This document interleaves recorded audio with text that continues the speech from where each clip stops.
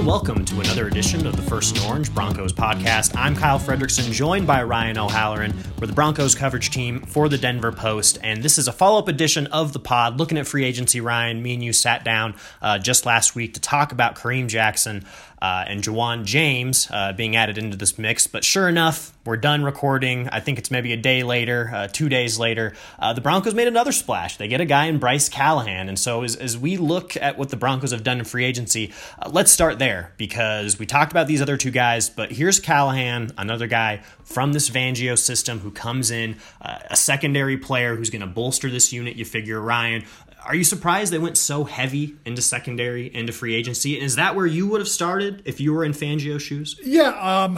First of all, I think it's our first time recording at Casa Fredrickson. That's true. What would be the neighborhood this is called? This is Sloan's Lake. Sloan's Lake. Yes, okay. Beautiful spot. For those of you who are aware of that, it's a very nice area. Let's start with Callahan and Jackson. This was a secondary that needed to be rebuilt. You kind of knew they were going to move on with Bradley Roby. That's a prediction that wasn't tough, and it was right. They released Darian Stewart. I don't think that had much of an impact because he's a safety. But I had heard before the combine that Kareem Jackson was on that radar. They needed somebody who could play inside and outside a corner. The fact that he can help at safety is a bonus. The Callahan thing makes total sense. But after the Jackson signing, I was saying, okay, do they have the money in place to make that happen? But they did. I think he admitted it on his conference calls. He was a second wave guy, but he still got pretty good money. So I think that gives them three corners that can play inside and outside, a lot of versatility from week to week in terms of how Vic wants to call the plays and how he wants to dictate matchups. And also, Jackson has the ability to play safety, although he hasn't played it that much. With Callahan, does he fit more of that slot corner role? Do you see him taking that inside guy and maybe allowing Chris Harris to take a number one receiver on the outside more often? Is that the thought, at least initially? I think that is the thought going forward, too. And I think that was the thought with Kareem Jackson. Vic Fangio said to Combine, you can never have enough corners. He thought, he estimated they were in nickel in Chicago last year, 75 to 80% at the time. That may be a little high, but still, 65 is sort of the going rate for percentages. When they got Jackson in the fold, okay, that gives them flexibility. Callahan was almost strictly a slot corner or slot cover guy this year for the Bears. So if he plays outside, it'd be interesting to see what happens there. But I think it's going to be dictated by that week's opponent. If Antonio Brown is in week one, does Vic like Chris Harris on him no matter where he goes? That's a big ask for throughout the whole game. But I think the important part for Broncos fans are when you sign these guys, you can maybe for one series put Kareem Jackson on, and there's not a fall off. But what Callahan and Jackson arriving does, it puts Chris Harris's future in doubt. Right, and that's where I wanted to kind of jump in, Ryan. You mentioned it at the top when we talked about the decision to bring in Kareem Jackson and Bryce Callahan. Do they have enough money to pay all these guys? If you're going to have an elite secondary, how are you going to make the numbers work? And here's Chris Harris, 1 year left on a 5-year deal. John Elway's essentially punted the question every time he's been asked about when that negotiation might start or finish in terms of getting an extension done. Because Chris Bowler is a Pro Bowler who's not making Pro Bowl money, and now the Broncos are spending a bunch of cash in the secondary. Yeah. It just seems like this could get ugly, Ryan. It sure as hell is going to get interesting. With Jackson's arrival, I thought, okay, that could be a good thing for Chris because he can be in position to make plays. If they extend him, they'll probably still make sure he's the highest paid corner on the team. And they signed Callahan. Okay, now my thought is they're just going to let him play it out. And maybe the opinion of the new coaching staff is not as high as Chris's of himself, which is fine. Everything changes when you have a new staff.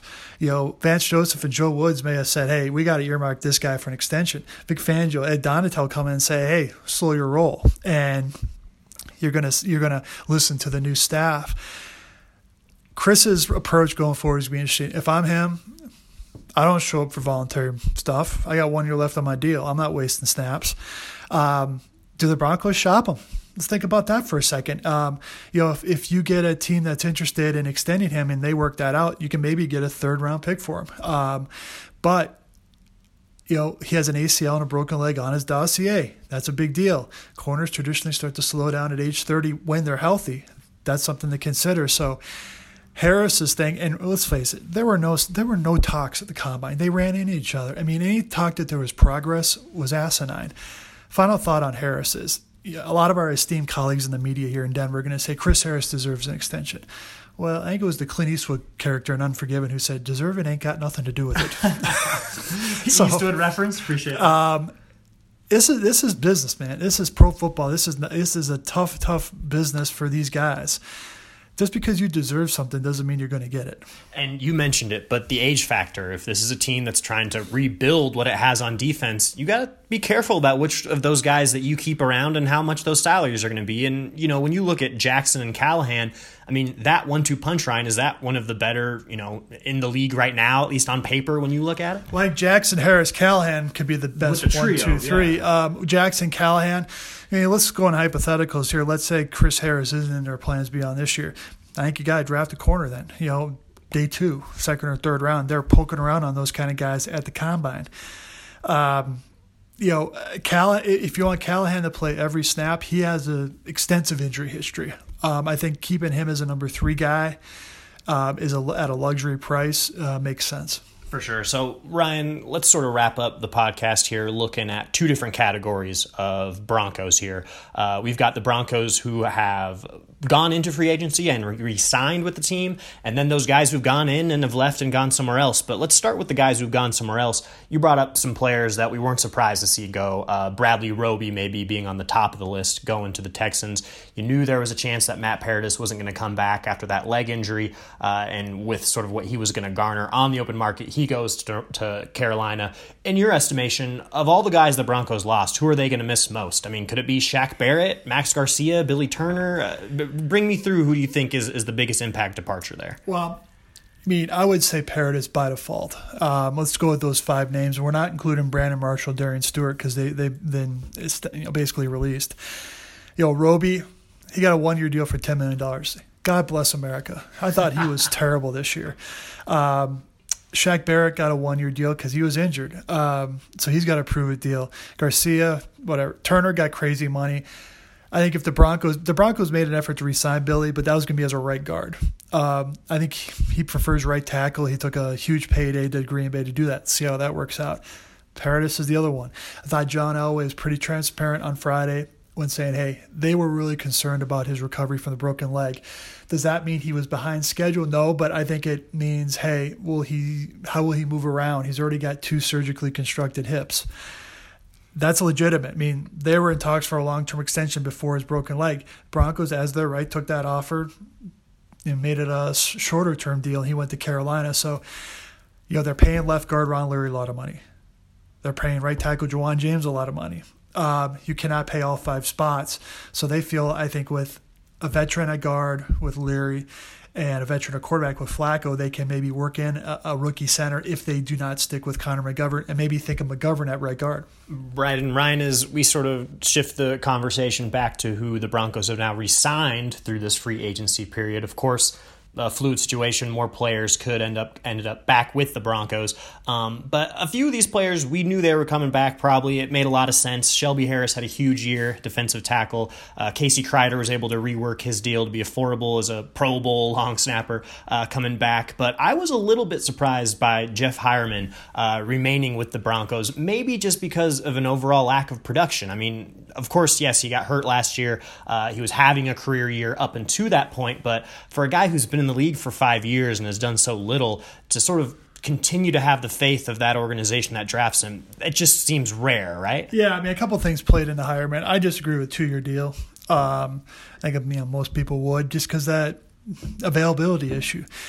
But the tight ends were flying off the market in free agency, and if you're the Broncos, it is a deep tight end draft class, but where do you draft fit with where those guys are going to go?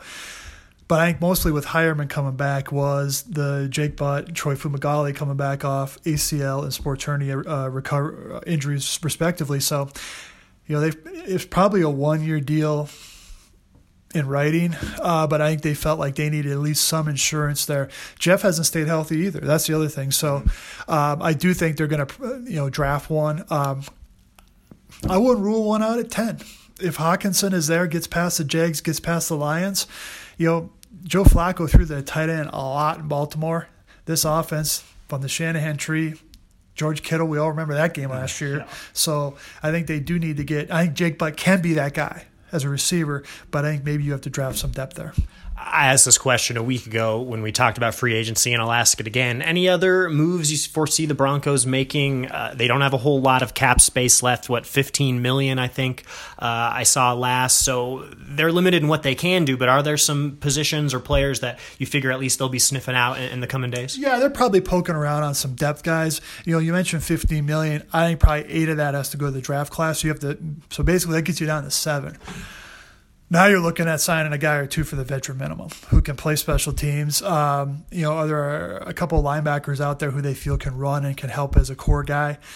It doesn't seem like they're interested in getting busy with the O-line. They prefer to maybe wait for the draft for that, which is probably the right move. But I think we're taping this Monday morning. If you see any activity over the next 4 or 5 days, it's going to be guys who aren't going to be starters, but maybe have a familiarity with Fangio or Scangarello. For sure, Ryan, and of course we'll be following it the rest of the way as the Broncos head into their off-season program. Seems like OTAs will be here before we know it, so be sure to check out all of our content at denverpost.com. Subscribe, get that print edition delivered to your door every single morning, and also subscribe to the First and Orange. We'll be dropping several more editions throughout the coming weeks, examining different issues the Broncos will be facing all off-season long. So thanks for listening in, and we will see you next time.